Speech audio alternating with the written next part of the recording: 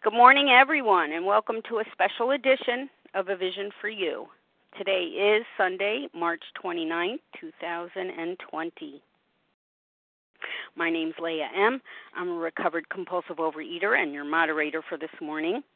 The share ID numbers for Friday, March 27th are the following. For the 7 a.m. Eastern Big Book Study, 14,326. That's 14326. And for the 10 a.m. Eastern Big Book Study, 14,328. That's 14328. This morning, A Vision for You presents, What's Behavior Got to Do with It? The Big Book's approach to step one and our twofold illness is what Dr. William Silkworth, the doctor who wrote the two letters found in the doctor's opinion, called the double whammy. Put simply, we have an abnormality of the body, which means that once we start eating certain kinds of foods or indulging in certain food behaviors, we develop cravings which overpower us. And we have an abnormality of the mind.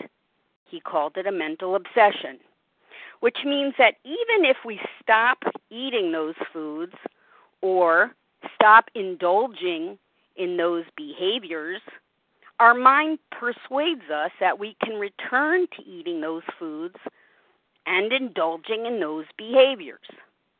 Thus, we can't stop once we start, and we can't stop from starting again. We are thus in a vicious cycle. OA members experience many different patterns of behaviors.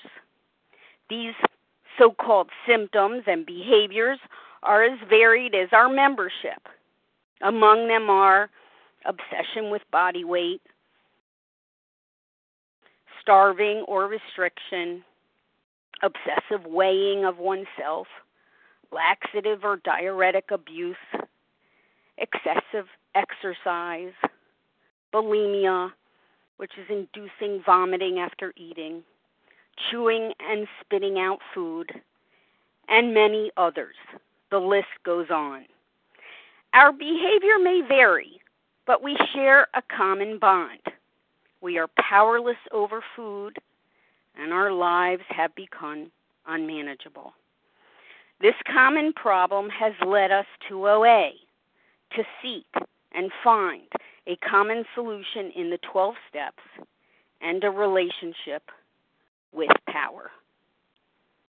Joining us to answer the question, what's behavior got to do with it, is Jenn A, a recovered compulsive overeater from Colorado. Jenn is devoted to our 12-step way of life and carrying this message of recovery to those who still suffer. And it's with great appreciation and pleasure that I welcome Jenn A to the line. Good morning, Jenn. Good morning, Leah. Thank you so much.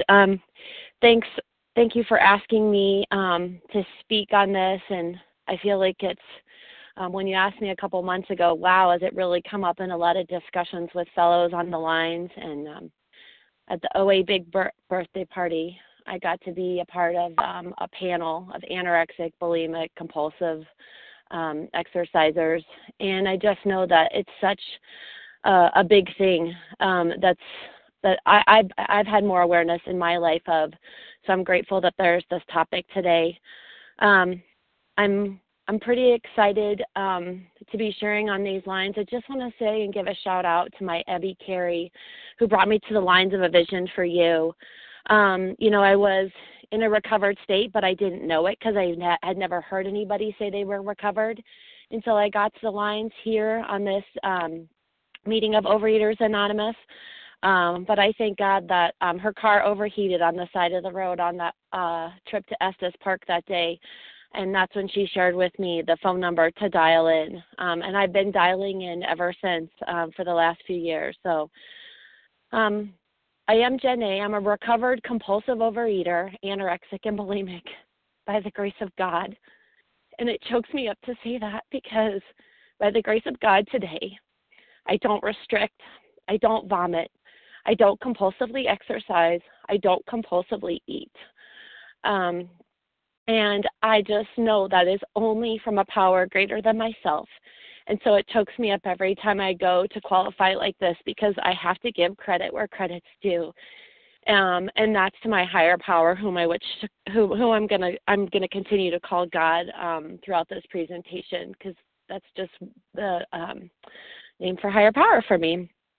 So, I've qualified on the lines before, so if you want to hear the story of my compulsive overeating and how I got here, it's back in August, I think, of like 2018 maybe, so you can go to there and listen to more. Today I'm going to share where I continued to go from there. Life was in session, and who was going to show up and be my teacher was the name of that talk. And today I've had so many teachers and so many awarenesses from my higher power, who has been one of my biggest teachers, that studying this big book of Alcoholics Anonymous, living this way of life, and leaning into the power that awards me these freedoms every single day has grown me. And I'm just so grateful for the big book of Alcoholics Anonymous. I used to call it the blue book because I did that little blue book that everybody carried around. I have one too. Mine's just a little more worn today.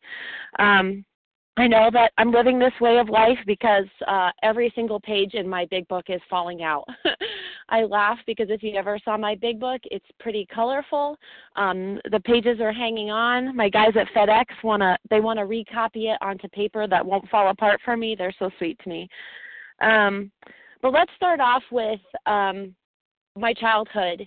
And, I remember as a kid, I was always the chubby one. That's how I started out, was just chubby. And my sister said, skinny babies grow up fat, fat babies grow up skinny. And guess what I was? I was the skinny baby growing up fat. So that's what my sister used to say to me. And I can hear her voice in the back of my head, and I know she was just taunting and antagonizing me, but in my bedroom, I had a huge, large wall on the back wall. There, it was covered.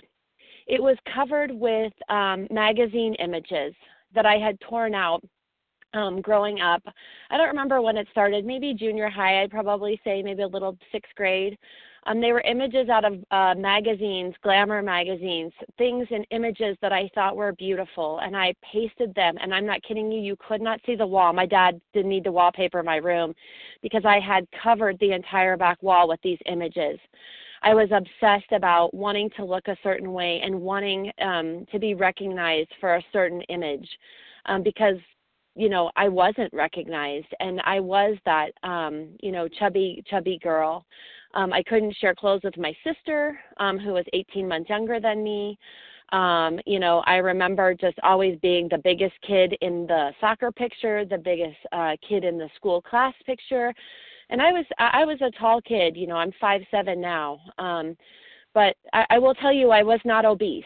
It was the delusions in my head that made me think that I had to look a certain way, and it's that thought process and thought pattern that if I looked like this, you would love me, and I would be popular. I would be part of the in crowd because that's what all the in crowd looked like, at least in my eyes. That was my perceptive lens, and as I grew older.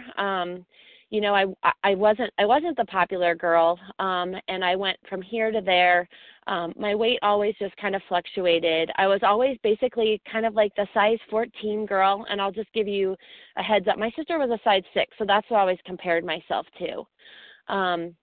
And so I was always, just trying to do whatever I could to be more like her, because if I played soccer like her and did all these different things, then perhaps that would work. I wasn't good at soccer, so I went to the swimming pool and started swimming.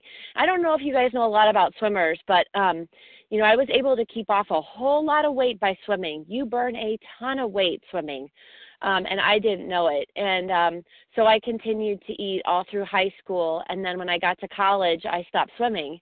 and started eating dorm food and partying at fraternity parties and things like that. So the weight became it became to creep on.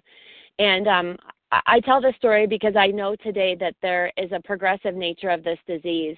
I read that in Bill's story, and I know that it's true in mine, and I can see that. That's how I identify in.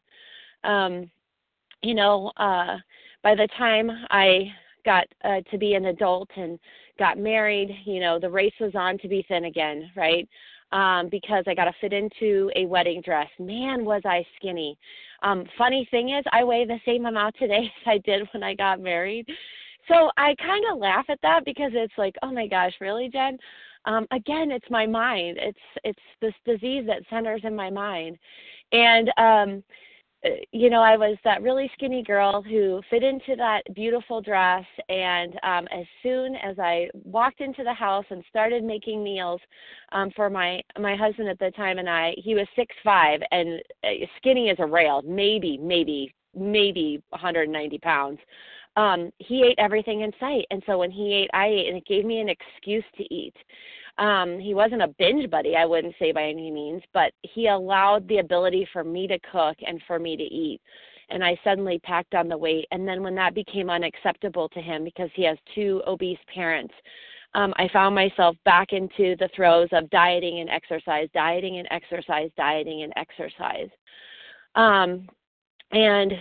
I did that my whole married life for 14 years.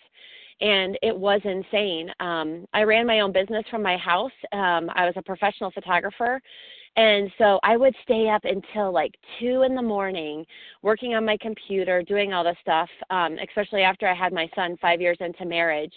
And at that time, I hit my peak of 220. And I'm telling you, 220 after I delivered and came home, and he was like 5, 6 months old, right? Like people went to the hospital, delivered a baby, and left weight.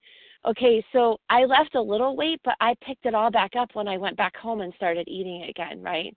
And the things that started making me eat again were the stresses of having a business, having a baby, not knowing what to do, breastfeeding, the whole 9 yards. I mean, I had a baby that projectile vomited across the room if he didn't get breastfed, and I hated breastfeeding, right? So it was a reality for me that this way of life was not good for me.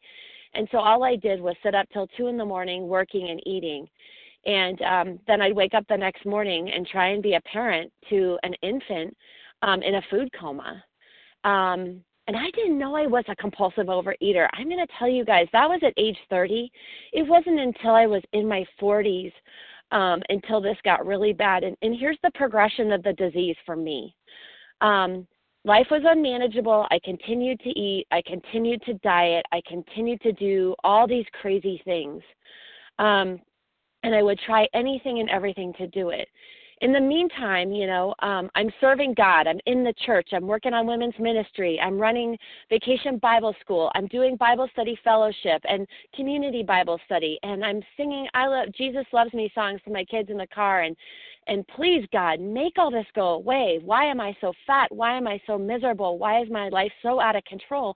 Why is my husband the person that he is? Like, it was insanity. Right? And I would journal, and I swear to you, I have like a dozen journals, and I've kept them because I know there's value in them. Someday I'll go back and read them maybe. But I was just praying and asking God to just stop the insanity in my life, because I just wanted to die. Like, this is crazy. How can anyone live this way? And I'm living it attached to church and a belief and a Bible and believers, and it still wasn't working for me. Right? I expected this God to be my bitch and give me whatever I wanted.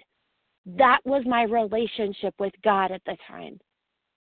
And I will just say this, that it wasn't until the bottom of the box, I always say, fell out for me the first time, and that's when I just couldn't do it anymore. I couldn't do my ex-husband anymore. I couldn't do it. We're on baby number 2. I bring my daughter home. I had a stillbirth in between the 2 kids. That was crazy. It was just one thing after another. And my result was my solution was always to go to the food, always to go to the food. And then I finally said enough is enough, and I filed for divorce. And after 9 months, my ex-husband, my husband at the time, says, "Will you reconcile with me? Can we try and put this back together? We've done a beautiful thing. These kids, our families." I'm like, yeah, okay. So I tried to reconcile for 9 months. I really thought I was putting my heart into it, but I had checked out. I think he had checked out too, if we're really honest about it. And and things got worse for me because I knew that, call it the divorce diet. I had dieted a whole bunch, but that 220 pounds started falling off me because I found a new way and a new solution, and it wasn't food. It was a gym full of people, an MMA gym, and I used to go in there every single day, and I used to work out 7 days a week. I would drag my kids there, bring your coloring books. There's a TV. You can watch TV. I mean, this place was the dumps. They did not even have toilet paper, right? We went in there and we worked out for an hour, and I walked out of there red-faced and dripping with sweat. I had this thing that I put around my waist. It was a fat-burning belt. I don't know if anybody's ever tried them. I've never heard anybody talk about it on the lines, but I had this fat-burning belt because it would help me burn fat. And this is when I started the insanity of all these GNC became my best friend. We have it's Max Muscle Nutrition here, and I would start all these powders and shakes, and then I found this thing that became my best friend, and it was called a fat burner. And I put on this belt, and I took these magical pills, and I ran around like a crazy woman in this gym, lifting 45-pound plates over my head, doing squats, doing lunges. And if that wasn't enough, then I would go and I would get on a treadmill for 45 minutes and do interval sprints and run and walk. And I did that incessantly 7 days a week. 7 days a week. And then that became so much, and all the people around me were thin. They were all in these bikini bodybuilding competitions that I thought, I can do that too, right? The idea came into my head. That's how I'm going to get thin, right? And so I proceeded to eat 3 stalks of asparagus, 3 ounces of tilapia, half a cup of rice. And if y'all have a food plan, you know this is not a lot of food, right? I eat more today than I did when I ate back then. And I would have these protein shakes, isolate protein shakes in between every single meal that were loaded with raspberry and sweetener, not raspberries because you couldn't have that kind of fruit sugar. But I'm telling you, like stevia and all these fake sugars. And that kept me going, right? I could still have that semi-sweet taste in my mouth. And I did that, and I went from 190 pounds at that time down to 140 with 5% body fat. And that was the insanity. And I wasn't a very nice person. I don't know anybody that's really nice that eats like that. When I'm not putting food into my body, I'm not very friendly, is what I say, right? My kids always know, "Hey, Mom, do you need to eat?" They still say that to me. "Hey, Mom, do you want to have dinner? Is it late? Are you getting grumpy with us?" I'm like, yeah, I'm fixing dinner. Let's go. So I still, that still can come up for me. But yeah, so that was the insanity for me, and I dieted down to nothing. And when I got on that stage all spray tanned and wrinkled like a prune, I still had the skin sagging from my stomach. And here's what I'm going to tell you. I know I was a compulsive eater during that entire time because what would I do? Even though my trainer would make my meals for me, like I didn't even have to shop or cook, people. He made all my meals. He showed up for me twice a day at the gym, 7 days a week. I would still go out and cheat. Do you hear that word? I would cheat. Some people call it a cheat meal. I was cheating. It was, it's always this time of year, right? April. I was going in and I was getting these Cadbury eggs, and they were filled with this yummy, gooey center. Swear to God, they'd make my teeth stand up on end because none of my teeth are myself from this disease. Everything is a filling in my mouth. But they were so yummy, and I would get 5 or 6 of them, and I would sit in my car, and I would unwrap them and eat them one after another after another. And I would go to training and weigh out the next week, and he'd be like, I don't understand. I don't understand why you're not down to 135 pounds this week. And I would be like, oh, I don't know. I'm following your instructions. I lied to him, right? As an addict, I lie, cheat, steal, and manipulate, and I negotiated what I was going to do to get thin. I'm still negotiating, even though I'm stick skinny now. Well, let me tell you, that didn't last for long. I went to Costa Rica the week after with my aunt and my cousin. I was eating chips and queso and drinking margaritas at the bar. And the next thing I know, I'm looking at myself on the beach going, wow, I plumped out again, right? The weight comes right back on for a girl like me. And not did it only come on a little, it kept creeping up, 140, 150, 160, 170. Oh, crap, now what am I going to do? Diet pills, more exercise, right? And then I would continue to eat and continue to exercise. And I found some really, really, really cool methods in which I could do this. One was called fat freezing, okay?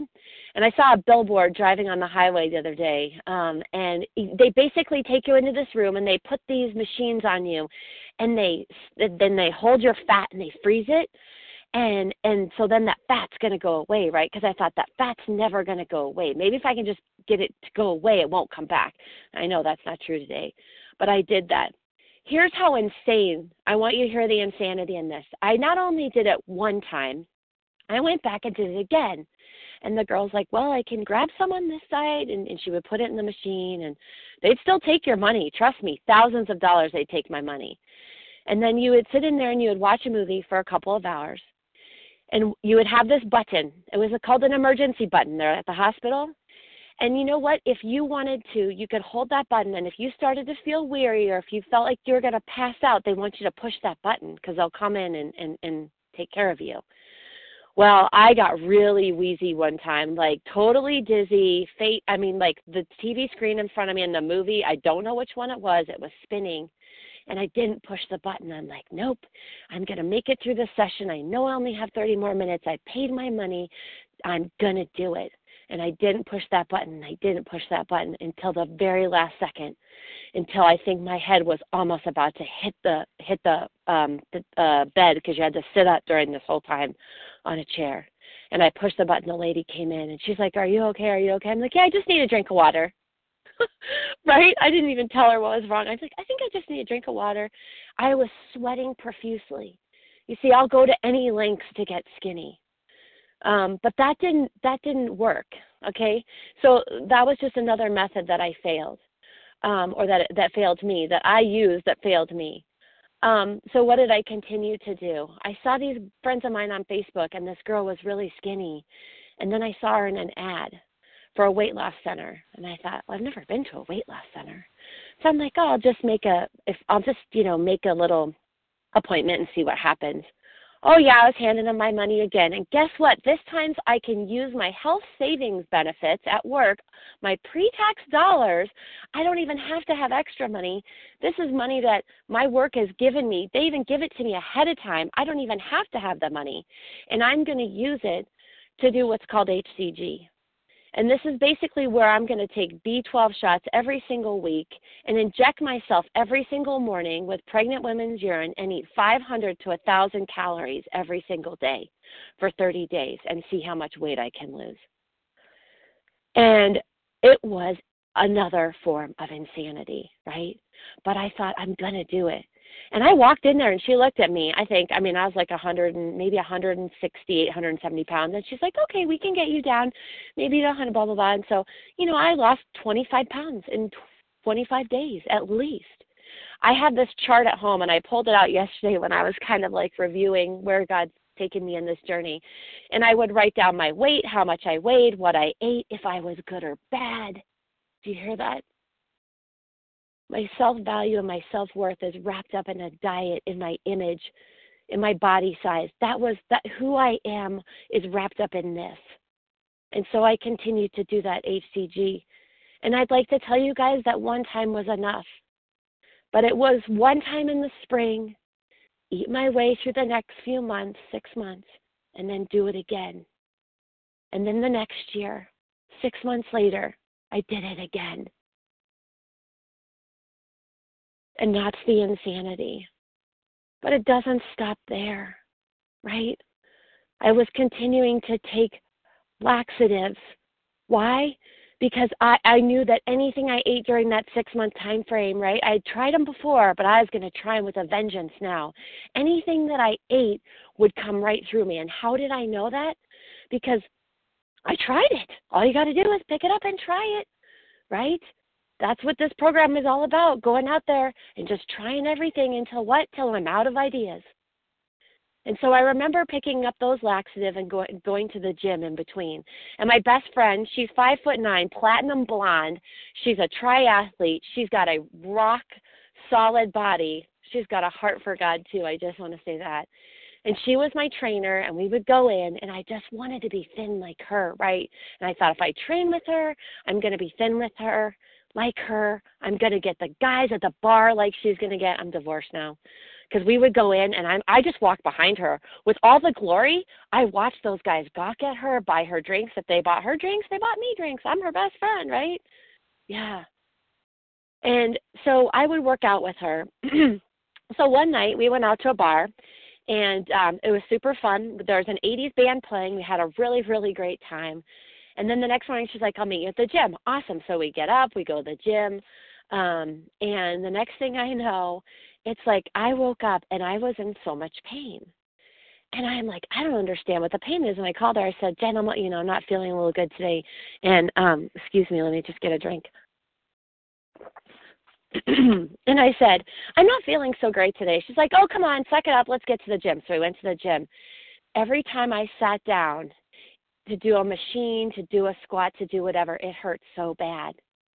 I had hemorrhoids so bad from taking so many laxatives, right? You think hemorrhoids, like I remember having babies and giving hemorrhoids because of pushing.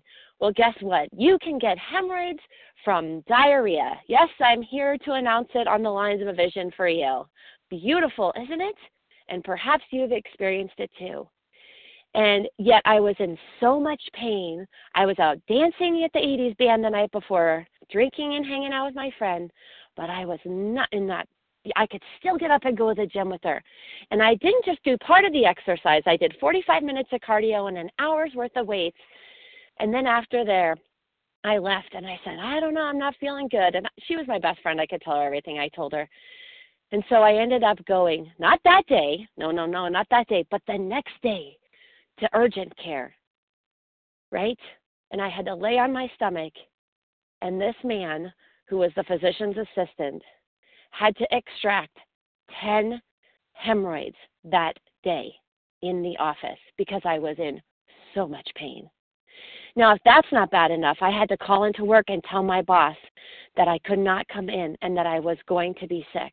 How many days? I don't know. All I could do was sit in a bath of hot water, a hot bathtub, 2, 3, 4, 5, 6 times a day, right? And if that wasn't bad enough, and you would think that it wasn't, I went back to taking the laxatives again. And guess what? The same thing happened to me again. Insanity, repeating the same thing over and over again. The behavior over and over again. This time it wasn't such a small ordeal, and it wasn't like I got to go to where? The urgent care. No, I had to be seen by my PCP, and then she had to send me off to another doctor. And how do you explain this to your boss? And I work in a close-knit sales office with 10 people. We are literally best of friends, family, and on top of each other. And I walk in, and they're like, oh, we're so sorry to hear. I'm like, oh, my God, she told him I have hemorrhoids. Right? I'm like, oh, how embarrassing. And here I am. I'm skinny as all get out, right? I'm down to 150 pounds. I'm thin right now for me. Like and I'm like mortified because of my behavior now, right? So I had to check out, and I had to have a procedure that they did in the office. The doctor did it, but they have to completely numb you up. They remove them, and then guess what? 5 more days, I was at home sitting in hot water 3 to 4 times a day. I'd like to say that convinced me, but it didn't, right? I would only take them in small increments. And I found other ways to release myself of the food. I work at a retirement community, and people are sugar-free there. And so we have this marketplace. I was telling this to a fellow on the line yesterday.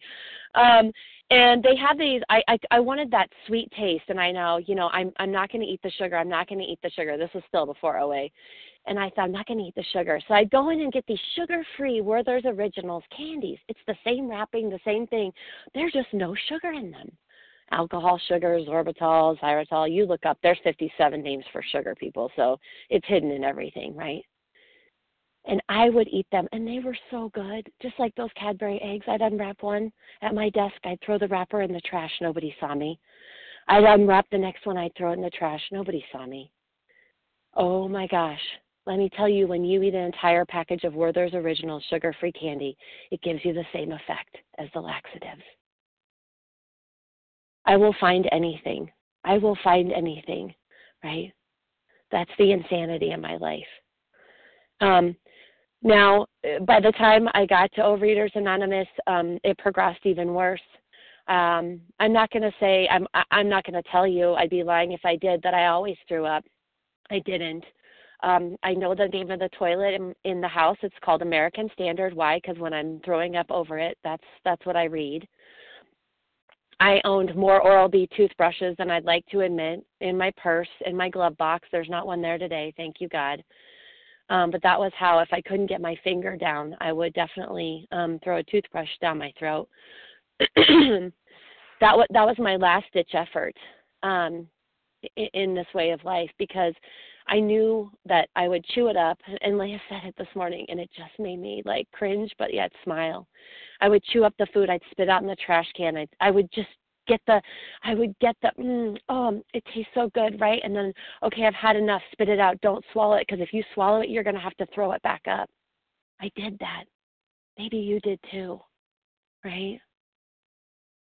And the reality is it got really bad. And then I came to these rooms, and I'll tell you why I came here. I've learned it in this program that my disease is permanent. I'm always going to have the obsession of the mind. I'm always going to have this allergy to my alcoholic substances and to the foods and the behaviors, right? I'm always going to have that. I know that that's not going to go away. It's progressive. You've heard it. That's my story, just around the behaviors, and it's just some of them. It gets worse over time. And it's fatal. And how do I know this? I didn't die. I'm sitting here talking to you. I know it's fatal because my best friend was found dead on her floor 2 years before I came to this program. She was beautiful, blonde hair, 5'9", not the same workout partner, by the way. But 5'9", beautiful blonde hair, 87 pounds dripping wet, her corpse, and I'm just going to say it that way because that's what it was. It was bones with skin, was found on her floor. She died. Her heart stopped. She had the biggest heart in the world. She died from this disease. Do you think that was enough to give me a wake-up call? Nope. Wasn't enough to give me a wake-up call. In fact, I continued for 2 more years until one day, and I've said this before and I'll say it again. I was on Facebook and my friend from high school, he owns and runs and operates 5 sober houses here in Colorado. He told his story about he was drug-free and alcohol-free, and I saw the before and after pictures, and I read his entire qualification on Facebook, and I texted him. I said, "That's great. I have a problem with food. Help me." And he said, "Google OA." And that's became my Googling career. OA, Overeaters Anonymous. And I just thought I was a compulsive overeater because that's what I read. Right? Refraining from compulsive foods and compulsive food behaviors is what we say, right? And so I came to these rooms and I raised my hand and I said, I'm a compulsive overeater. And I was anorexic, skinny, throwing up, binging and purging, taking laxatives, compulsively working out. And everyone around me said, okay, and they accepted me for who I was. And my compulsive overeating story matched theirs. There wasn't anybody in the rooms, though, that was anorexic like me. There wasn't anyone who was skinny except for the man who sponsored me, who was 389 pounds, who is now 160 pounds, right? He was in a normal body size. And my other sponsor was in another normal body size. But nobody was as skinny as me.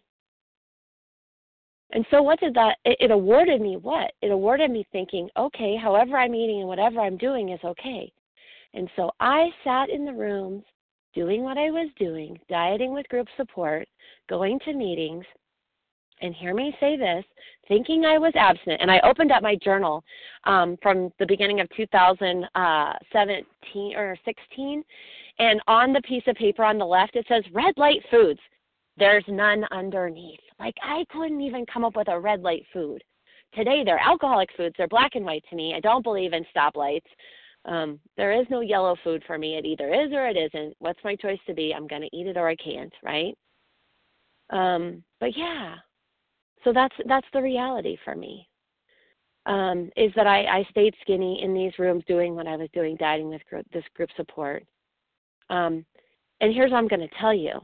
I kept exercising until one morning I woke up and I couldn't move.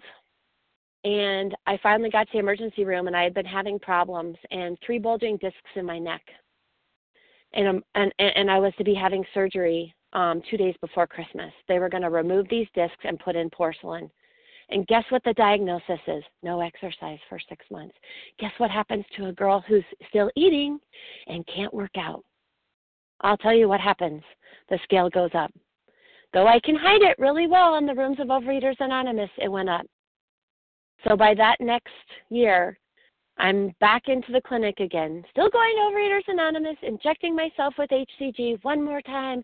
I got to get skinny. I can't do this. And I can't show my face in the rooms if I'm not. So I kept doing it. And I lied, and I lied, and I lied. Until in one of my journal entries I found yesterday that I sat on the couch. I didn't want to call anybody. All I wanted to do was eat.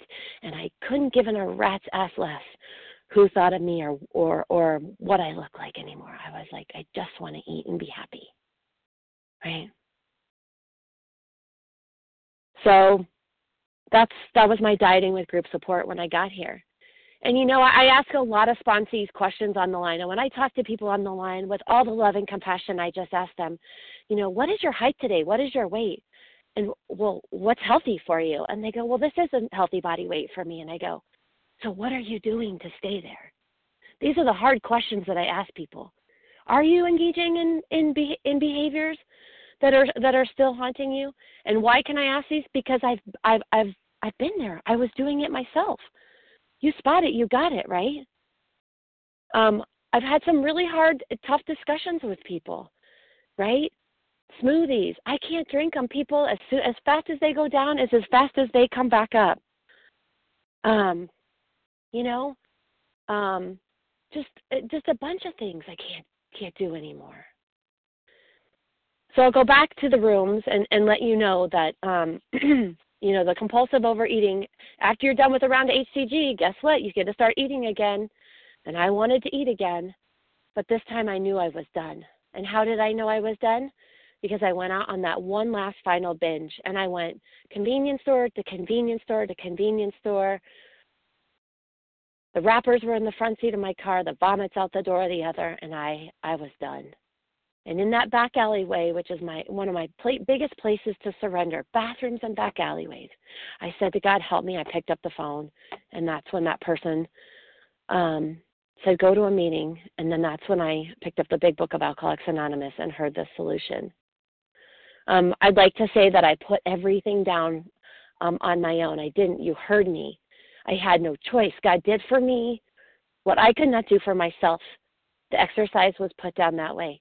6 months later into program, I got into a car accident, right? I had just started biking. I like to road bike. I like to paddleboard. I like to run. I like to still lift weights and go to the gym and exercise, right? That was my thing. Another 6 months, they said, no exercise. And here I am. At this point, I'm recovered. But God's just still telling me, you know, keep it minimal. And then after that car accident, I looked at my sponsor, because it's the committee of three I always go to. God, my sponsor, and me. That's the committee of three. And I got what? I got an exercise plan, just like we have a food plan. Imagine that. And I'm going to work out. No more, no less. These are the days. I'm not going to negotiate around it, right? Because I'm good at negotiating. And then I could stay well, and I could go on walks, and I could go to the gym and lift a few weights, right? But that wasn't for months and months and months after I had neutrality. And when does neutrality happen? I don't know. I wish I could tell you. I went back in my journal. It's not written in there. I didn't wake up one morning and write down, I'm neutral around food. I'm neutral around exercise. I'm neutral around this or that. No. The neutrality comes from working in this program and plugging into a power and accessing that power.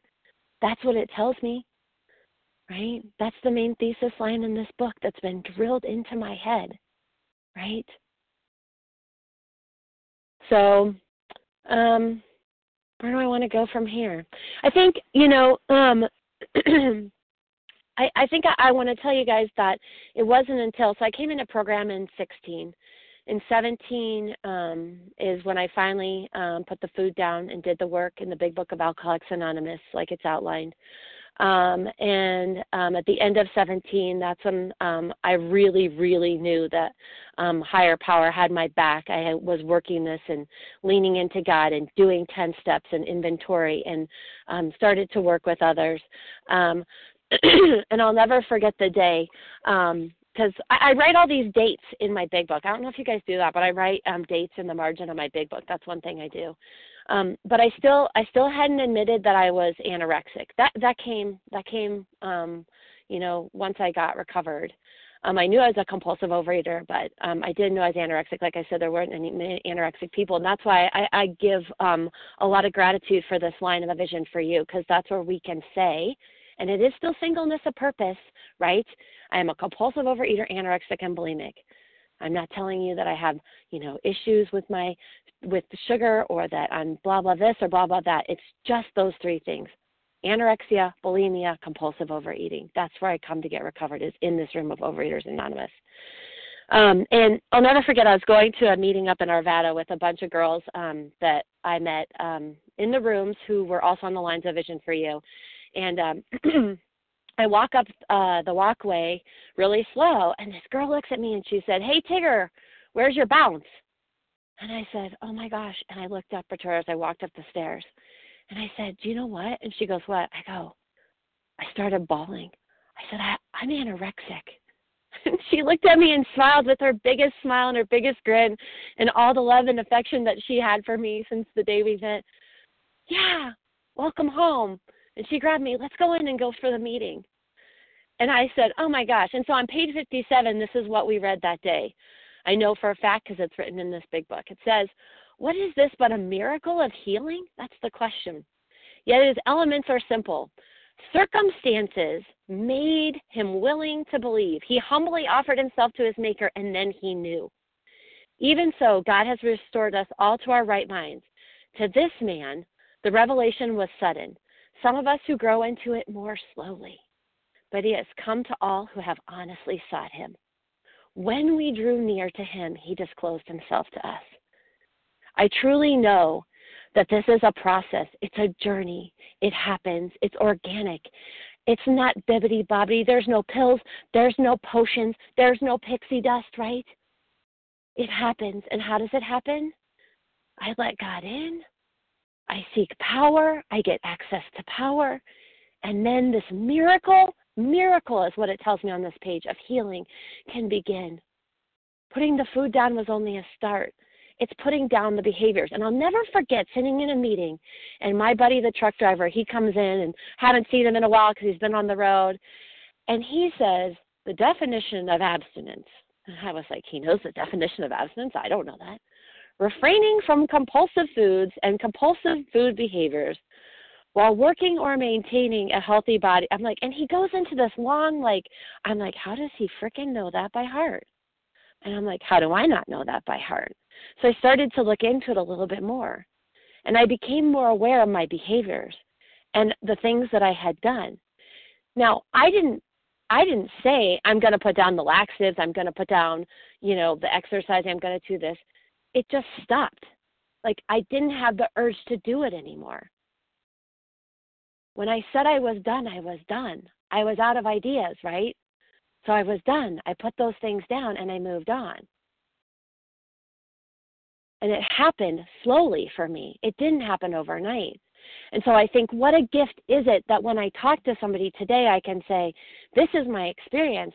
I pray that you don't have to suffer as long as I did, and you don't have to have as much as experience as I did. I'll share my experience with you, but then you have to go out and have your own, right?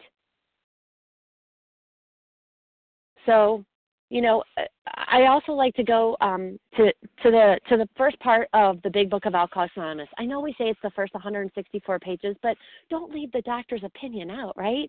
Just because it has Roman numerals, it used to be page 1. Now it's XXV, and in the doctor's opinion, right? This is the best part. This is where I come to self-diagnose, right? I had to keep coming back to the doctor's opinion, and I had to keep reading this around those behaviors, right? And I knew on that first page, right, that Bill, he went from hopeless to recovered in one paragraph. And how did he do it? The 12 steps, right? He went through the process. He did the action. He committed his life over to God and said, I'm willing for you to have all of me, good and bad, right? And then what? He recovered and took the message to other people. But that's not even the best part of this page. The second to last paragraph reads, I personally know scores of cases who were the type with whom other methods had failed completely. Now, I knew that compulsive overeating failed me completely, but what were the other methods that failed me completely? If you know me and you've called to talk to me and we've read this page, you know that we read to the bottom of that line and we stop. We don't go further. Because why? Because I have to list all the methods that had failed me completely. Those, my friends, that I found out were my behaviors. It's not just the food, it's also my behaviors, right? Yeah, it was compulsive overeatings, it was laxatives, it was purging. God, I have like 60 written here. It was other things that failed me, doctor, psychologist, the grapefruit diet, the apple diet. Ooh, that was a good one. Now that will definitely clear you out. Health coaches, Weight Watchers, allergy testing, right? Acupuncture, compulsive exercising, paleo, micronutrient diets, keto diets. You know, what are the things that failed me completely? And I ask people and I say, okay, great, you know, blah, blah, blah. What are the things that failed you completely? Write them down. Call me back and let me know. Let me know if you're out of ideas. And then after we're done reading about that, and we've figured out that those ideas they're out of my head and I'm done, or at least I think I'm done. Like I said, I thought I was done with the food, but I wasn't. I was still going back and getting more, keeping my weight off. Me, myself, and I was doing that. Then the physician is going to tell me, and I'm going to get diagnosed.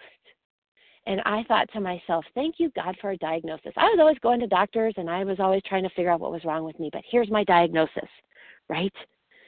I'm diagnosed that I have an allergy of the body and a twist of the mind. And the allergy of the body is when I ingest certain substances, I want more. And I can't stop from eating those substances. And sometimes it's not just one substance that'll lead me to the next. Okay? Well, if I put down those substances, what am I now going to seek an effect from? And that's what I had to ask myself about the behaviors, right? Because it tells me in here that I am going to seek an effect, right? That's why I do what I do. I'm seeking an effect. It says on XXV, I in the doctor's opinion at the bottom, the last paragraph, men and women compulsively eat, compulsively exercise, vomit, take laxatives, whatever, because they like the effect produced by what they're doing. Read it like that, right? I like the effect. The food gave me an effect for a little bit. My friend says it's 8 seconds of pleasure when you stick that food in your mouth. Guess what?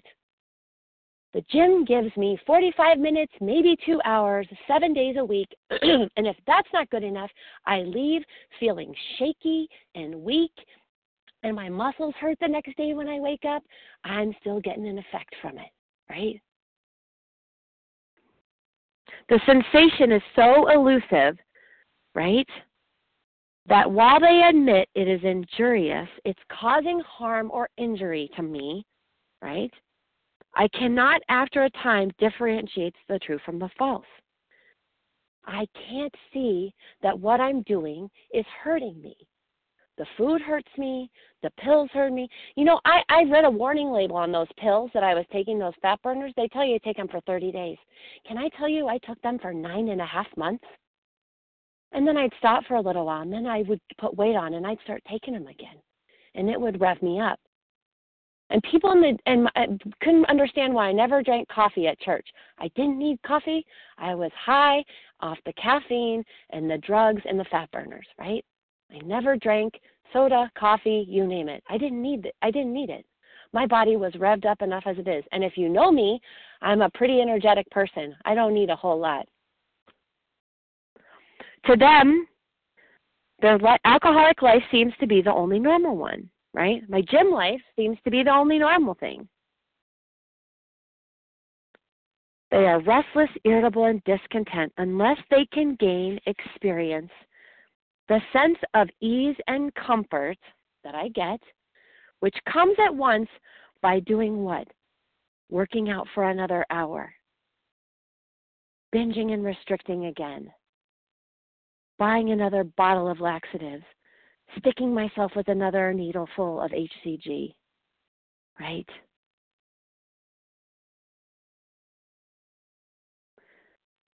So that's what it is for me. I do it over and over again. It's the cycle, right?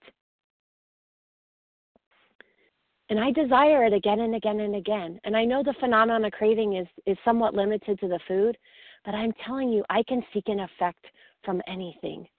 I can seek an effect from sticking myself with a needle. It's sick. I know it is, but that's my reality.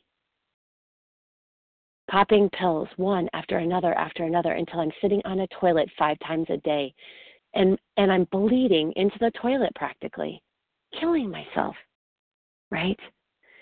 And let me tell you what it says. Read a little bit further down.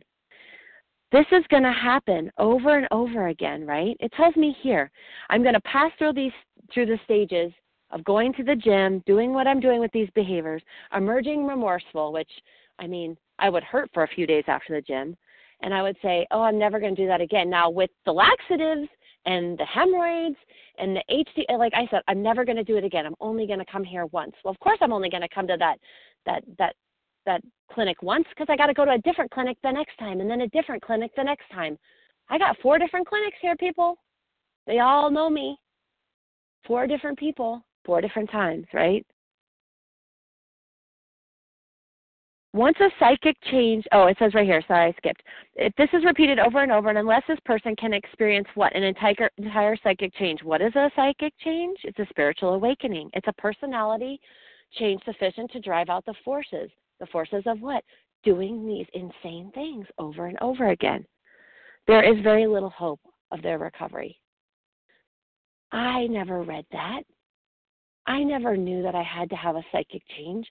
I never even knew that I had to do the 12 steps. I just thought I had to sit in a room. I thought I could listen to meetings. I thought I could take notes to podcasts. No, I had to take action.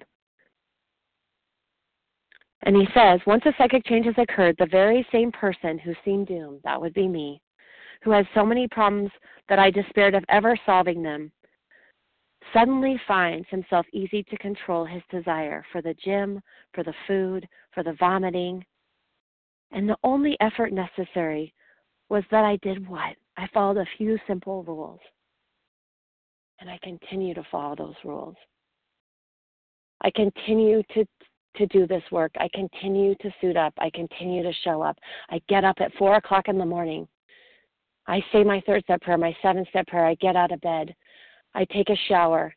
I lay down. I pray and I meditate and I ask and invite God into my day and I access that power.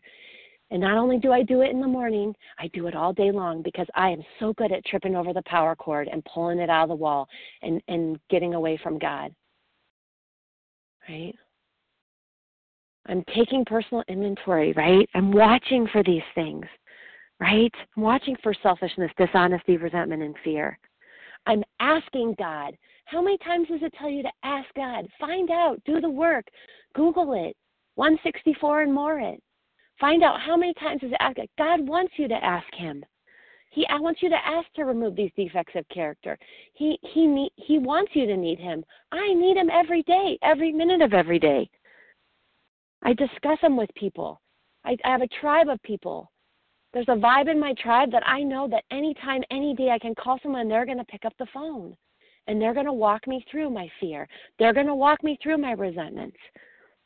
And God's going to get me on the other side, not the person on the phone. Right? And then I turn my thoughts and directions to others I can help. And I do this on a daily basis. Right? The altruistic movement. I go out and I give this away for fun and for free with no expectation in return. You call me, I put your name in my phone. You call me back again, great. You don't. I'm still sane. I'm still sober. I'm still grateful. But there isn't anything I wouldn't do for anyone. There isn't any call I wouldn't take.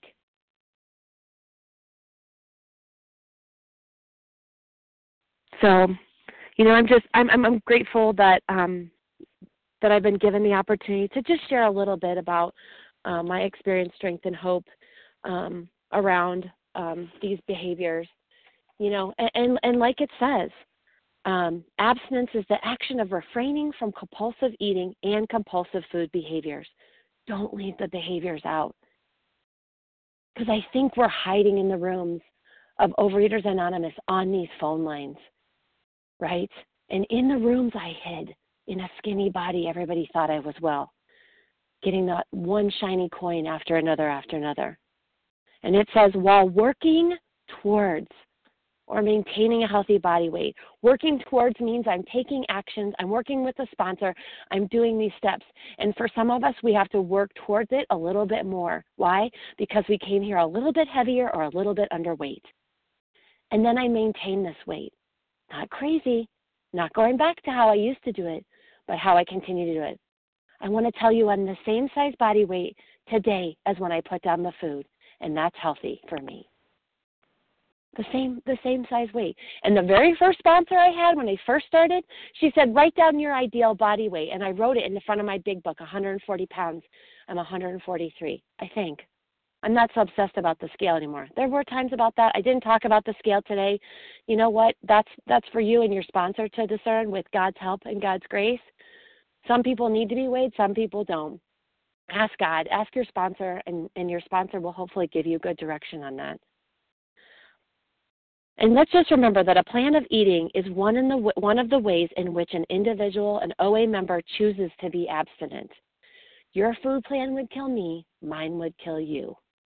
I'll never forget the lady who texted me and wanted to know what my food plan was. And then she emailed me, what's your food plan? I can give it to you, but it's not going to get you well. Or I can pick up the doctor's opinion with you. You can put down the food and the behaviors, and we can try it that way, right? So, yeah. So just remember that's Overeaters Anonymous. You can find that definition that I just read. It's on the OA website. It's super duper handy and helpful. I thank God for my journey. It's so interesting. Here I get choked up again. It's always this time of year. It's almost April for me, and I think that's so cool because it's always kind of around Easter and the resurrection and believe me, I'm such a big book thumper and not a Bible beater anymore. It's kind of funny. My son says I'm pretty spiritual these days, but I'm so grateful for this journey. And guess what? It's not over. Like I read in We Agnostics, just a few minutes ago. When we draw near to him, he's going to disclose himself to us more and more. This rearrangement that's going on inside of me. I started, and when I came here, my heart was hardened. It had concrete all over it, and it was wrapped and coiled in barbed wire, right? And in this process, my higher power, through doing this work, has cut away the barbed wire. He's cracking and chiseling away at all that concrete. And the most beautiful, brilliant, vibrant heart can beat today. Right? I can't even tell you. I'm so full of gratitude and love and compassion for life and for other people today. I'm thankful that God gave me that in my 40s, right? I'm thankful today. I don't regret the past. As I sit here in my car talking to all of you, the rear view mirror, people, is small. Yes, I've got to see behind me because I've got to know where I came from. But the windshield that I look through today is so large and magnificent and big and wide, right? And why? And it's beautiful because now I can see things, right? I see the blue sky in front of me and the Colorado Rocky Mountains and the trees where the buds are coming out and the green that's starting to pop up and the grass. I never saw that before. I see the good in people. I do my best to assume good intent with everyone, right? This way of life is magnificent. It's wonderful. And I do it without food. I do it without crazy regimen of exercise. No more laxatives. No more hemorrhoids. No more vomiting. None of that, right? And my daughter says to me, hey, Mom, do you think during this time you're going to have to break your abstinence if they run out of food in the United States of America? I said, no, God's got this. God's got this. And I stand on that 100%. I know He's got me. I know He's got this life. God's got this. That's one thing that my sponsor drilled into me. He has got your back. I no longer have to wear a backpack full of rocks that are going to take me down and drown me. Right? I have the lightest load. I can skip and whistle. Right? And the tune is beautiful. Because why? Because I have access to power greater than myself that has restored me to sanity. And with that, I'll pass. Thanks, Leah. Thank you so much, Jenn, for sharing your personal experience with all of us today. Thanks for your inspiring presentation this morning. Share ID for Jenn's presentation, 14,335. That's 14335. Jenn's contact information will be given at the conclusion of this recording, so you'll need to stay tuned for that. We will now transition to question and answers. You can pose a question by pressing *1 to unmute. Please give me your first name as well as the first letter of your last name. Ginger Franny C. K. Loretta H. Franny K. Elizabeth D. Ilana P. Loretta H. Emilia O. Elizabeth D. Elizabeth D. Sam S. Ilana P. Alana P. Jody E. Kathy G. Jody Sam E. S. Sam S. Gotcha, Sam. There's someone I missed. Jenny L. Jenny L. Kathy G. Kathy G. Amelia O. Miria O. Is that correct? Amelia. Amiria. Marilyn T. And Marilyn C. That is a healthy list. Can I get the speaker's phone number? Did she say her phone number? Phone number will be given at the conclusion of the recording, so please All stay right, tuned for that. Thank you for your understanding. This list contains Ginger C., Franny K., Loretta H., Elizabeth D., Alana P., Jody E., Sam S., I believe, Jenny L., Kathy G., Amira O., and Marilyn C. Please, everybody, mute, starting with Ginger C. with a question. Thank you, Ginger. Go ahead. Yeah, good morning, Leah. Thank you so much for your continued service. And good morning to you, sweet Jenn A. This is Ginger C., recovered compulsive overeater, and that list is evident of the importance of this topic that you so beautifully highlighted this morning, so thank you. And I've heard about these behaviors, and I hear them over and over, and I'm just so grateful we're starting to give it a little attention, because the book tells us clearly God is everything or God is nothing. And if I'm seeking these effects, I can get effects in many ways. It's just not the food. So my question to you is, obviously this entire abstinence is beginning, but how did the beginning also happen at the same time with your behaviors, the over-exercising, the laxative, all these things that you were doing? Did it all go down at once, or was it a process? How did that unfold? Thanks. Yeah, thanks, Ginger. Thanks for the question. And, I will say that it didn't happen all at once. Like I talked about, I put the food down, and I thought I had put the food down, and then the exercise got stopped for me while I was still eating little ingredients of my binge substances until I had a full-blown relapse. So, that's when I saw that I had a problem with the exercise at first. Why? Because I was still eating like I was eating without the exercise for 6 months after having neck surgery, and the scale started to go up. And I thought, well, why is that? Right? I'm eating healthy. I'm in Overeaters Anonymous, right? I'm abstinent. If that's what abstinent looks like. It looked for me like that. It was sloppy. I was eating a whole bunch of quote-unquote alcoholic foods and ingredients. So no, for me it didn't happen, and that's why I love that verse, and that's why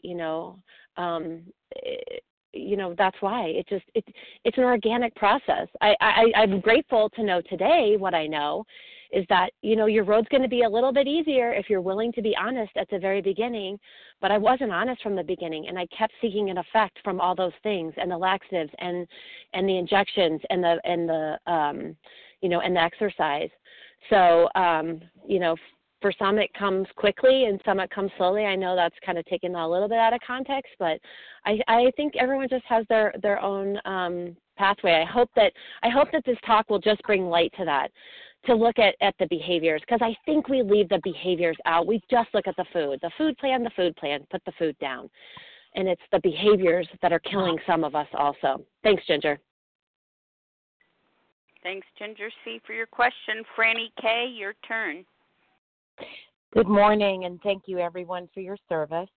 And Jen, I've always enjoyed your shares, especially when you're walking in Colorado early in the morning. But my question is about body image, because unlike yourself in your 40s, I just turned 60 in January, and I am prayerfully trying to let go of thinking that I can have a 50-year-old body or a 45-year-old body, but I truly have a 60-year-old body, and along with that comes a little bit less energy. But I just wanted to know if you have any thoughts on body image, and I thank you.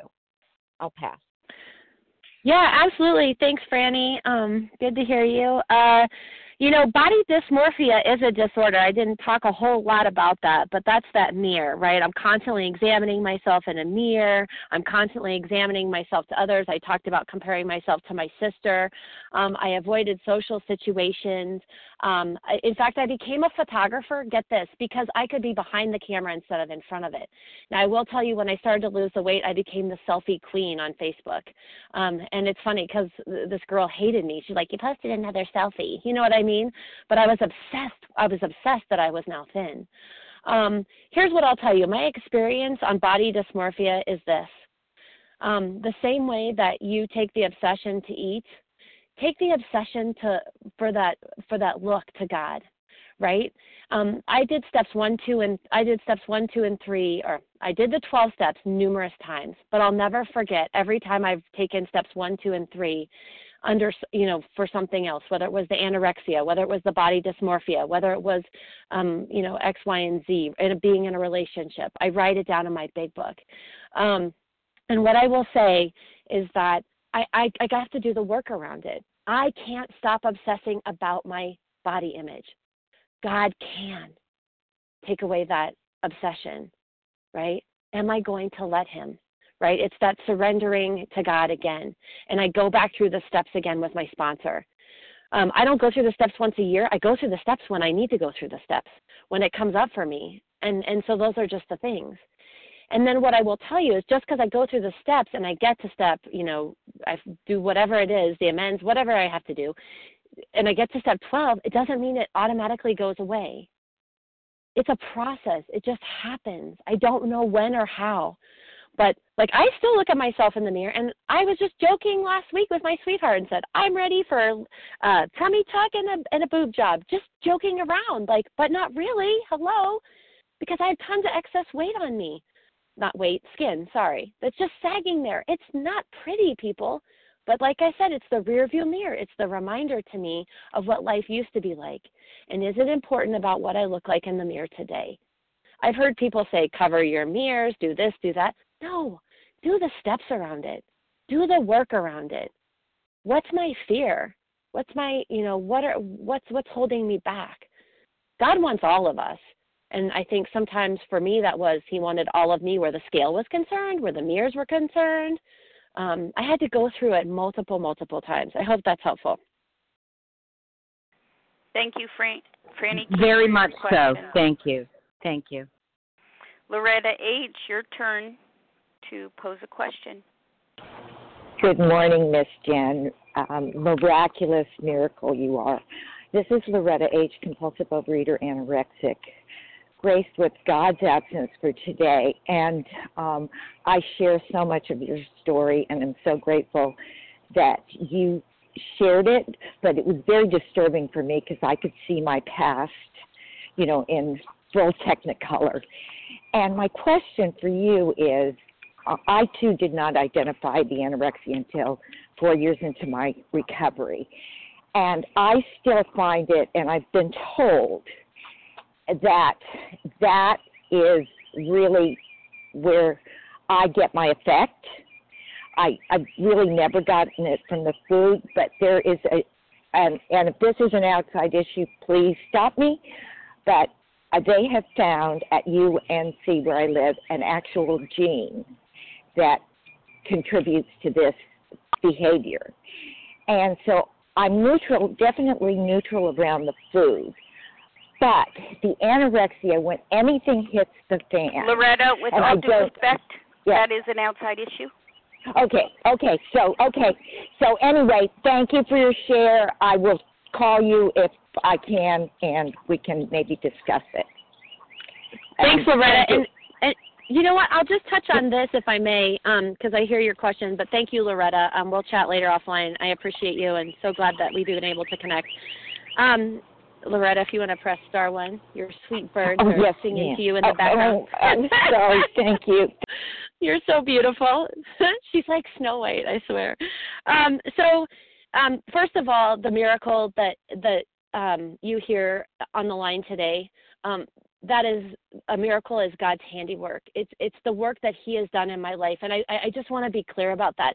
There's nothing that I have done except for do the steps and just surrender to all of this. And then also, there's nothing that my sponsor did. My sponsor was 385 pounds. The men that sponsor me, the 2 men that sponsor me, they have no idea what it was to be anorexic. They just told me, you just need to eat off the food plan every single day and log your calories into MyFitnessPal. And I was like, yes, sir, But let's talk about a little bit about kind of what Loretta was saying, is that high and the effect that I seek from restricting. I think that's what she's talking about, right? There's a high and an effect that I seek from restricting, right? I might binge, and I might eat and eat and eat and eat and eat. And then I will starve myself for 24, 48 hours. I sometimes will just eat. I went on this binge where I would binge, and then I'd eat 1 apple a day. I'd sit on my desk, and when I got to the point where I couldn't think or couldn't even focus anymore, I would eat an apple. And then I knew that would get me through the rest of the day, and I could at least get home, right? And I would drink a ton of water and flush the heck out of my system. So there is that component of restricting. Whether or not it's medical or not, that's not my problem. I know that I'm seeking an effect. That's what the doctor in the big book says to me, Dr. Silkworth. I'm seeking an effect from doing what? Not eating. It gives me a high, So with that, I'll pass. Thanks, Loretta. Excellent. Thank you, Loretta, for the question. Elizabeth D., your turn. Hi, Leah. Can I be heard? Yes. Thanks for your continued service, Leah. Jenn, what a terrific, it was just a great to hear you. Wonderful to hear you. And I have a question for you. I've not suffered from bulimia. I've tried in the midst of but so in effect, maybe that means I have suffered from bulimia. I just haven't been successful at it. My question is about this issue of seeking an effect. And I want to ask you whether you have found in your journey that there are certain foods, and I'm not talking about the obvious trigger foods that are in your life. For me, they're flour, sugar, quantities, etc. So I'm not talking about the ones that are obvious red light foods. But have there been foods, certain foods, that others and consider abstinent that you've had to give up because in them you are seeking an effect, or ways of preparing food where you felt you were seeking an effect and you had to give them up? I'd love to hear about that. And by the way, I love the way you heard what you said about tripping over the power cord. Oh, man, can I relate? So I'm grateful for your share. Thanks, Elizabeth. If you haven't. Thanks. Yeah, so I'll share my experience. My experience around the food is this. Food's going to be different for every single person, right? We self-diagnose different. We come in here differently. The food's different for every single person. And so, I'm just going to refrain from talking about specific ingredients and specific foods because I think that's a personal thing that you have to walk through with your sponsor. But I will talk about seeking an effect from making things. How about that? I think that's a great one. I used to buy a bag of Splenda at Costco every week. Once a week I'd buy a bag. I don't know if you guys know how big they are, but it's like the same as like maybe like a cat food bag or like I don't know how you would describe the size of it. But I would make these protein pancakes, and I would whip eggs up, really, really whip them up, and then I would put in tons of stevia, and I'd put in banana flavoring. I used to buy tons of banana flavoring at the store, and then I would, and then I put protein powder in there, and I would just do anything to seek an effect from food.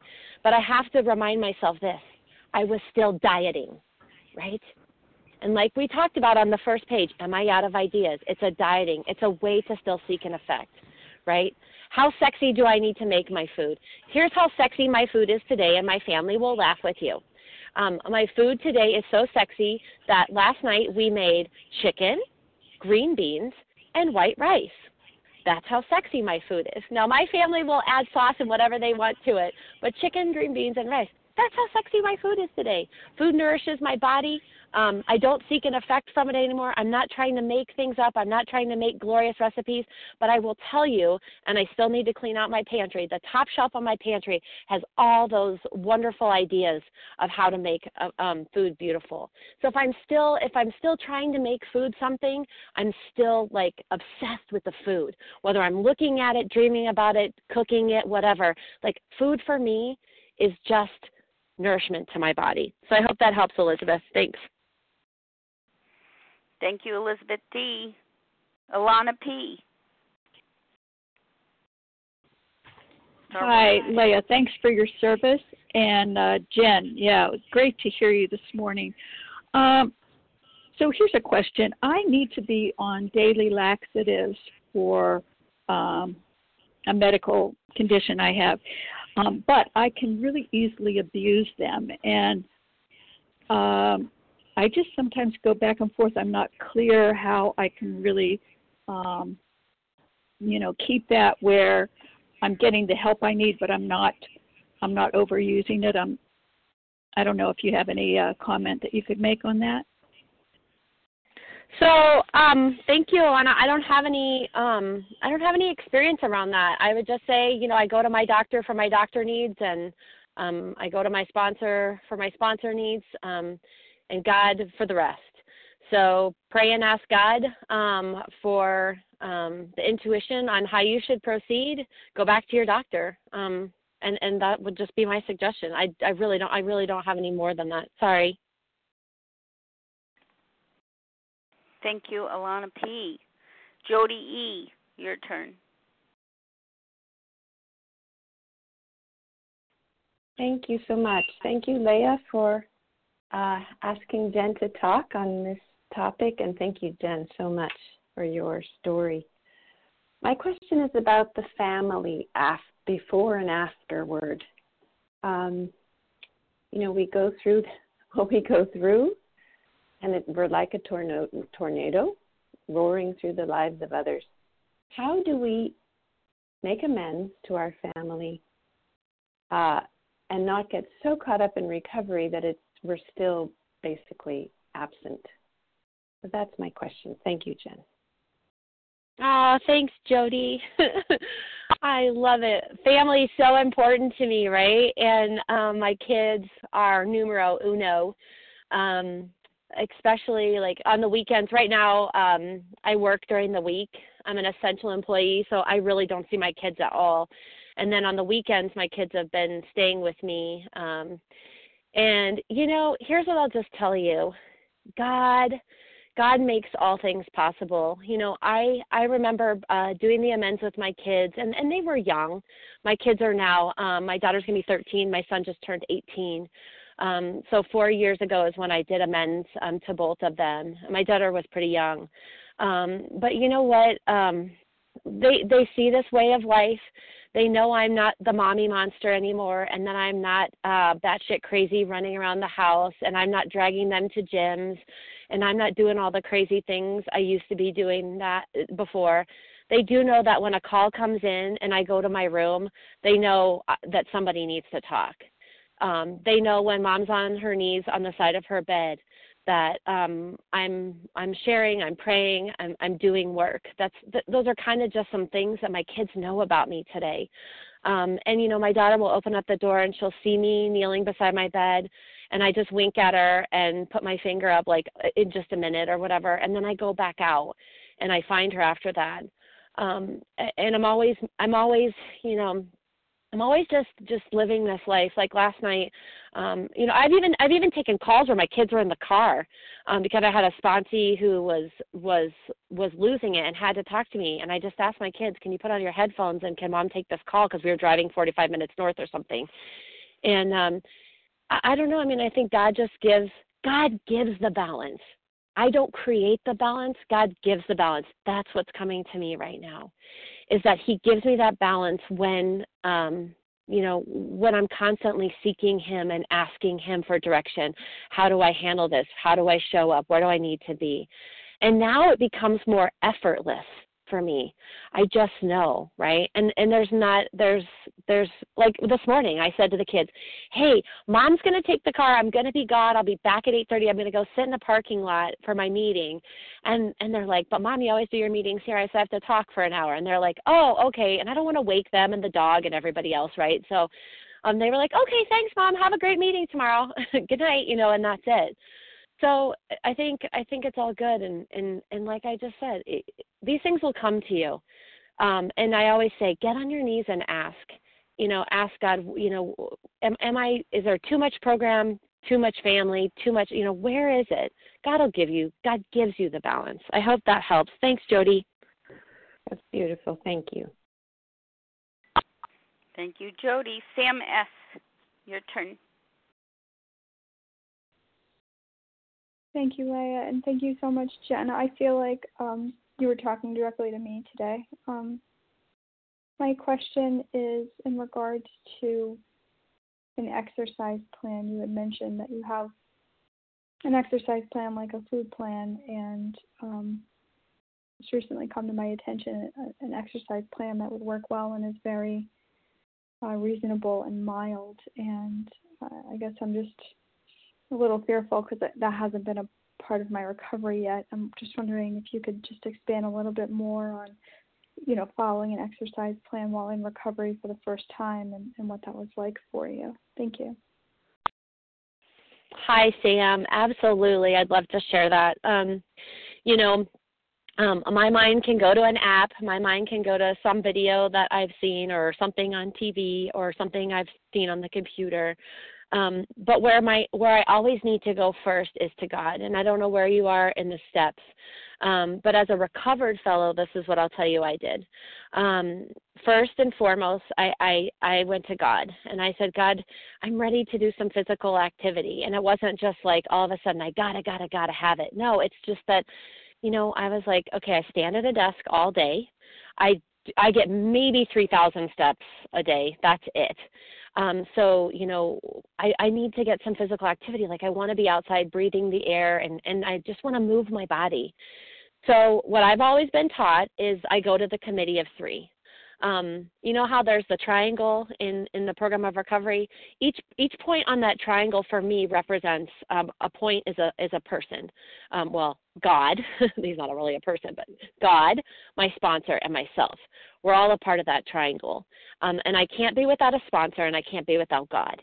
And so I take my ideas and I go to God first and I say, God, if it's your will for my life, make it happen so that I can do some kind of physical activity. So then I go to my sponsor and I say, hey, I've been thinking. And he goes, great, your alcoholic mind is thinking, or addict mind is thinking again. And I go, yes. And he goes, what is it? And I go, what? I haven't exercised, I haven't worked out. And so what do you think about? And he says, okay. And then it's like, the plan is designed for you. It's designed by someone else. Here's the hard part. I had to go and meet with this woman face to face. I had to tell her about my story with compulsive overeating, laxatives, restricting, binging, just what I told all of you. I laid it out to her in like 15 minutes. And I said, this is my behavior, my history. I'm in a 12-step recovery program. I just need something minimal. I'm not here to become a bikini body model again. I'm not here I'm not here to get ready for swimsuit season. I just want to be healthy. And so she wrote out this program for me, and I did it. It kicked my butt. I'm just going to say. I was like, maybe it's too much. And I had to keep trusting. And the other thing is I was not allowed to get on the scale during that time. My sponsor made it very clear to me. He's like, one thing at a time. And he's like, it's going to be the workout plan. So I get on, I do the workout plan, and I'm not back on the scale again, right? Because that's tricky. That's a slippery slope for a girl like me. I weigh maybe once every 4 weeks when my app comes up and says, hey, by the way, you need to weigh. And I'm like, whatever. Like, I don't even care anymore. How great is that? Thank you, God. But yeah, so then that's what I did is I followed that app. Not the app, sorry, the application that she gave me. It was an app, but she goes, you're going to do X, Y, and Z. Here's your routine, morning, noon, night, da-da-da. And then that works for me. And here's what I'll tell you. I don't still do that same exercise routine. I've come to the point where I have neutrality around it, and I don't even think I need to work out that much. So I do less today than I was doing over 2 years ago, right? And so now I go in, I walk on the treadmill maybe for 45 minutes, biceps, tries, whatever, stretch, go home, stretch on the sofa, go for a 3-mile walk the next day. It's easy, right? Here's the other thing I also have to remember. My sponsor says, if you're messing with your exercise plan, you better be talking to your nutritionist. Why? Because calories out equals calories in, out, in, out. I tell this to sponsees all the time, especially with what we're dealing with right now. You want to go out on a walk, fine. You walk more than X, Y, and Z. You need to know, your nutritionist will tell you what you need to compensate, how much more you need to be eating.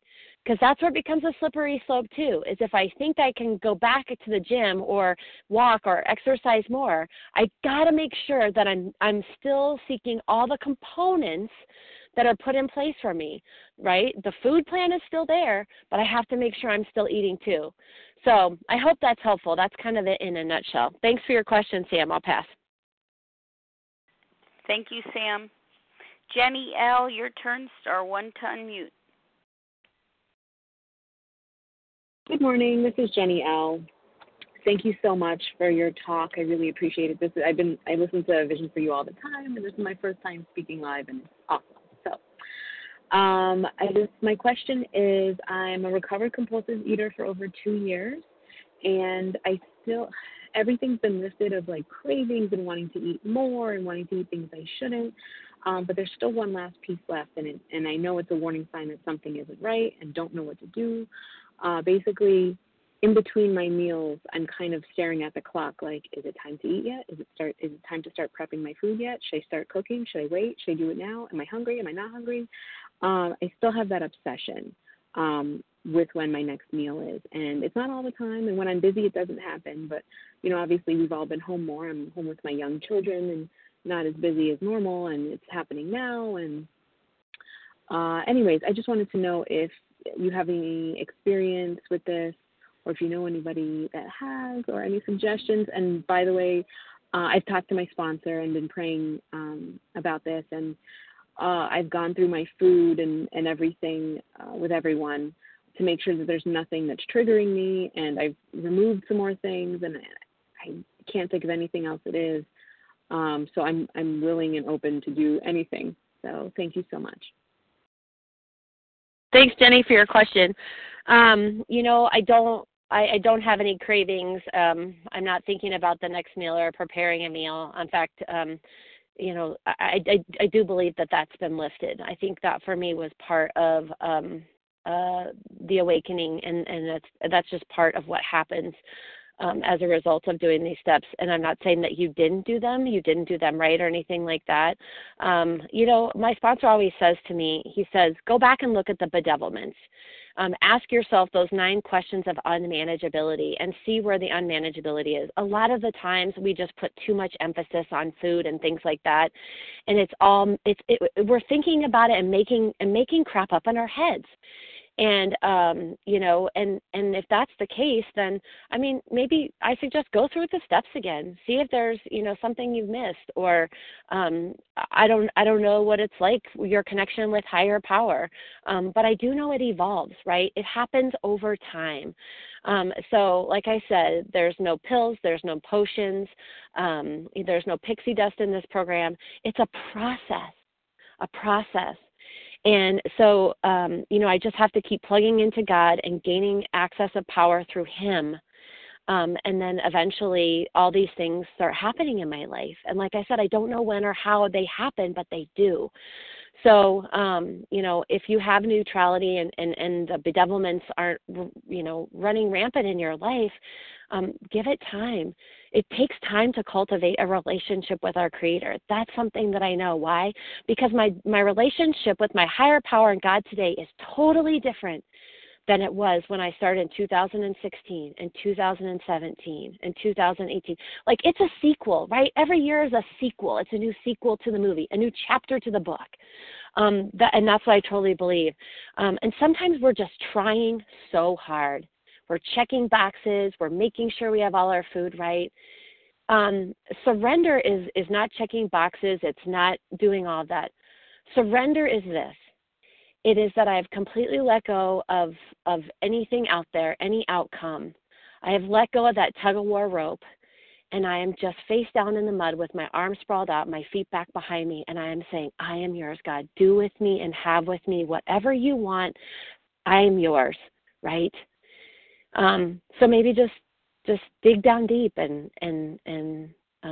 obviously God's giving you an awareness. You're interested in the food. How about being more interested in me? When you have food thoughts, turn to God instead. I don't know. I hope that's helpful. If not, I'd love to chat with you another time too. Thanks, Jenny.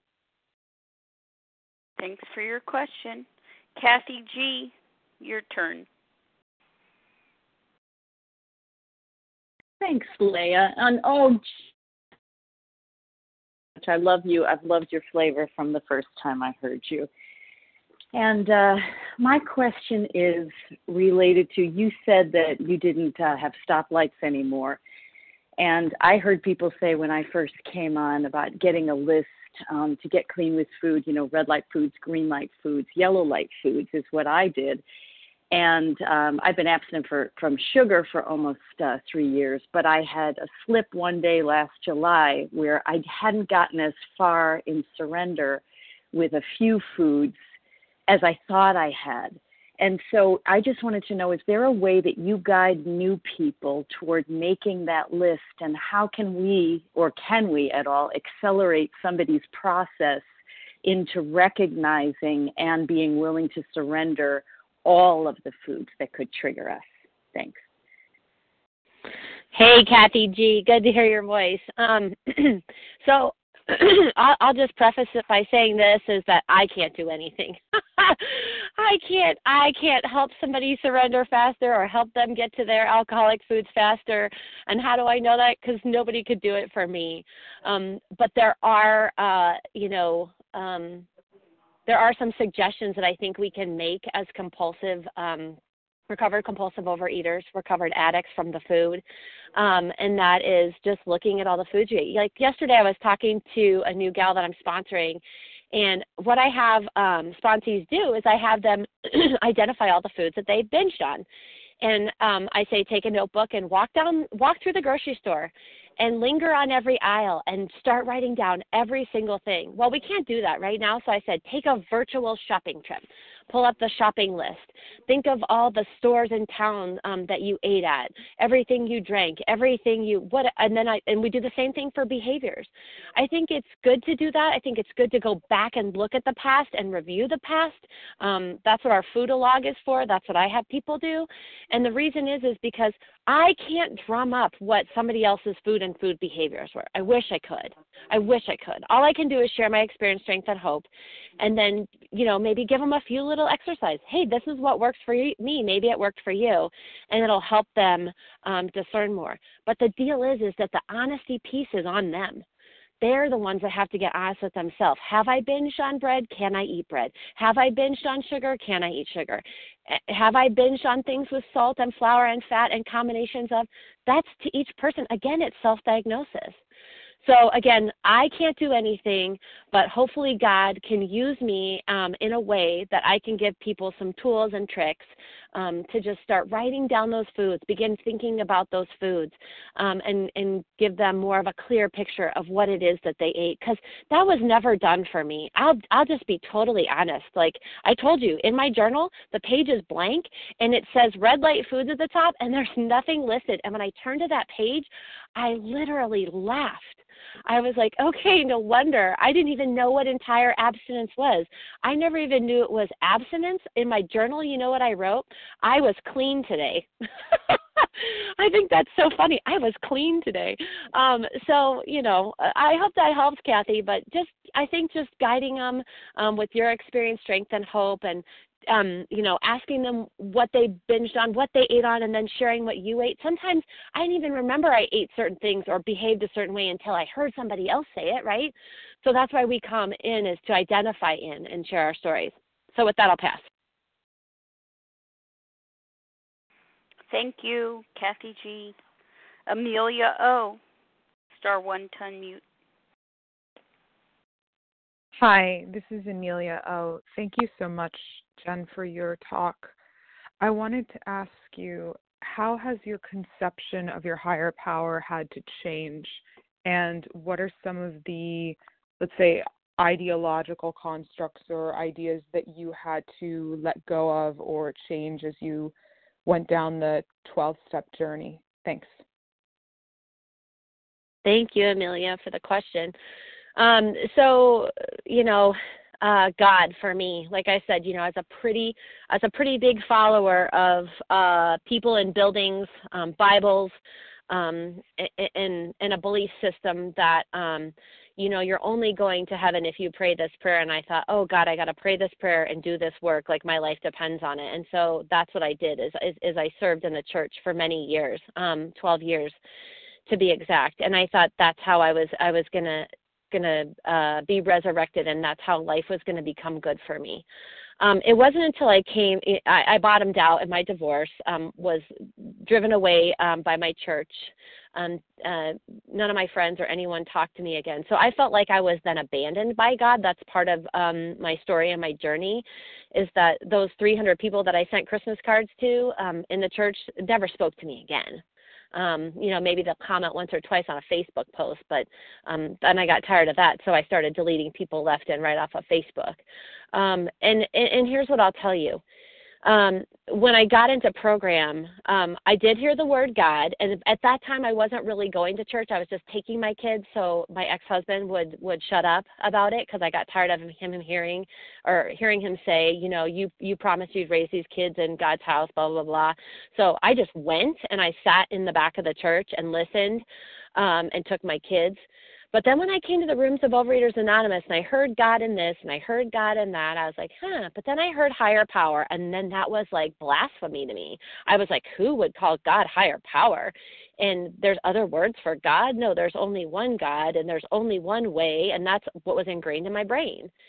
And then, as I continued to read this book, and as I read the chapters and began to hear that it's my own conception of God and I'm accessing power, things changed for me. And I began to see, here's what I began to see. I began to see all of you. You are all doing it differently. You are Jewish, you are Muslim, you are Christian, you are Buddhist, you are an atheist, or maybe an agnostic. But yet you're all sitting in this room, and we agree upon one thing. We're all compulsive overeaters, and we're out of ideas, and we need a solution to stop us from doing the things that we're doing. And so I was like, okay. And I'll tell you, the first few months of program, I put my trust, my belief, and everything into a human being, because I thought, this person can do it for me. Guess what? When that person leaves, your higher power is gone. So that's when I figured out, okay, I better find something else. And some guy goes, make it the exit sign. I heard that on a podcast. Just have belief, that exit sign. I'm like, the exit sign? A doorknob. People say stuff like that just because it doesn't matter. And so I started to say, okay. And then when I got desperate enough, when I was at the end of my rope and my toes were at the edge of the cliff, and I said, I can't do this anymore. Something else bigger than me is out there. I know it is, because I just know in my heart of hearts, and I'm going to let that person. I jumped off the edge of that cliff. I just had to be willing to believe, right? And that willingness has cultivated into something totally beautiful today, right? It's now a relationship with higher power, with God. And I trust and I believe in it. And oh boy, if there's any ever doubt, I'm always going to God, especially when self doesn't work out too good. So it's a process for each one of us. But it wasn't until I stood in a room of 580 some people in Estes Park, Colorado, for a Fellowship of the Spirit retreat for AA Al-Anon. And I stood there with 20 some other compulsive overeaters, listening to the Big Book of Alcoholics Anonymous, and hearing and experiencing and feeling the Fellowship of the Spirit. That's the name of the conference, FOTS, Fellowship of the Spirit. The Fellowship of the Spirit. God was running in and out of that room and through those people and on the pages of that book, through the pages of that book, the words popped out alive, and the Spirit was everywhere. Call it the Spirit of God. I love that. Spirit of the universe. So, I think for each one of us, we have our own journey in finding that. But don't spend too much time looking. That's my suggestion to you. Don't spend too much time looking if that's what you're seeking, because the looking is where I get lost. I just got to let go and put my toes on the edge of the cliff and dive off. Like, I don't know what's at the bottom, but something's bigger than me, and I know it's going to catch me, and it's not going to let me fall. And with that, I'll pass. Thank you, Amelia O., for your question. Our final question for this morning comes from Marilyn T. *1 to unmute, please, Marilyn. Hi, thank you, Leah. This is Marilyn T. in Grateful Recovered Compulsive Overeater in California. Hi, Jen. So good to hear you. Glad I got to have the last one question. So my question is, in starting to sponsor people when you're doing the alcohol binge food behavior and ingredients, you go over it with them, right? They do it before you guys start reading the big book, and you go over it, and then they agree to that. Could you give me a little bit of hints on that, since I'm just starting to sponsor again? Thank you. Absolutely. Hey, Marilyn. I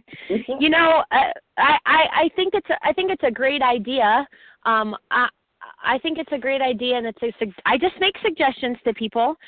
They can take it or leave it, but I say, let's look at, because most people have relapsed, so we look at, and I tell them why we're looking at the food, right? We go into the doctor's opinion, and I tell them, on the bottom of XXVI, it tells me for the first time that I might be jittery and I might be defogged.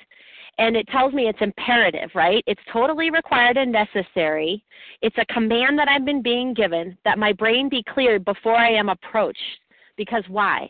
If my brain is cleared before I am approached, it tells me I have a better chance of understanding and accepting what this big book has to offer. So when I first started sponsoring people, my experience was I would just go straight into the actual opinion. I'd start reading, and I'm like, oh, my gosh. Like, they hadn't really put the food down. And it was obvious to me they were not retaining anything. And we go back over, and I don't remember, and we like review what we did the week. I'm like, oh, this is crazy. So it just became awareness to me that, let's put the food down first. I mean, I think that would be helpful, right? And I knew my experience. I didn't put the food down, Marilyn. I kept eating. I kept dieting with group support. What are we reading with people and they're dieting while we're reading? I don't think that works either. So I think my instructions are very clear. It tells me 3 times in the doctor's opinion that I have to put down the food and I have to put down the behaviors, right? And if I do that, I'm going to hear with a clean and open mind, right? And perhaps something will sink in. So I think it's really imperative, and it's on the sponsee, right? I give the assignment. I'm like, hey, I want you to write a foodalog. I want you to list all your alcoholic foods, and I want you to list all your behaviors. Call me when you're done. They call you back, great. They're willing, right? They said yes, ma'am. They're doing the work, and then we go to the next thing, and then we go to the next thing, and then guess what? I leave the rest up to God, and we start reading, and I leave the rest up to God, right? And they're either going to eat on their food plan or they're not. They're either going to do the work or they're not. They're going to call me or they're not. But those are just some suggestions, and it's just, it's just what works for me today because I've worked with multiple people, and not going over the food and not going over the behaviors for me didn't work because I felt like I was leading people blindly, and then we're just reading, and they couldn't take in anything that they were hearing, and I don't know. So I feel like that's part of the journey for me was looking at those things. And I wish someone had done that with me too. So I do my due diligence to say, hey, if you want to start reading, let's look at this first. I hope that's helpful, Marilyn. And I'm so glad to hear you say recovered. Thank you, God. Thanks, Marilyn T., for the question this morning. Thank you to everybody who posed questions for today. Could we do one last question? We're going to wrap now, but thank you. Thank you, Jenn, for this amazing presentation this morning. Thank you for your personal insights and experiences. It's been very, very helpful, I'm sure, to many. Today's share ID, 14,335. That's 14335. We're going to close from page 164. You'll notice it's from a chapter entitled A Vision for You. Our book is meant to be suggestive only. We realize we know only a little. God will constantly disclose more to you and to us. Ask Him in your morning meditation what you can do each day for the man who is still sick. The answers will come if your own house is in order. But obviously you cannot transmit something you haven't got. See to it that your relationship with Him is right, and great events will come to pass for you and countless others. This is the great fact for us. Abandon yourself to God as you understand God. Admit your faults to Him and to your fellows. Clear away the wreckage of your past. Give freely of what you find, and join us. We shall be with you in the fellowship of the Spirit, and you will surely meet some of us as you trudge the road of happy destiny. May God bless you and keep you until then.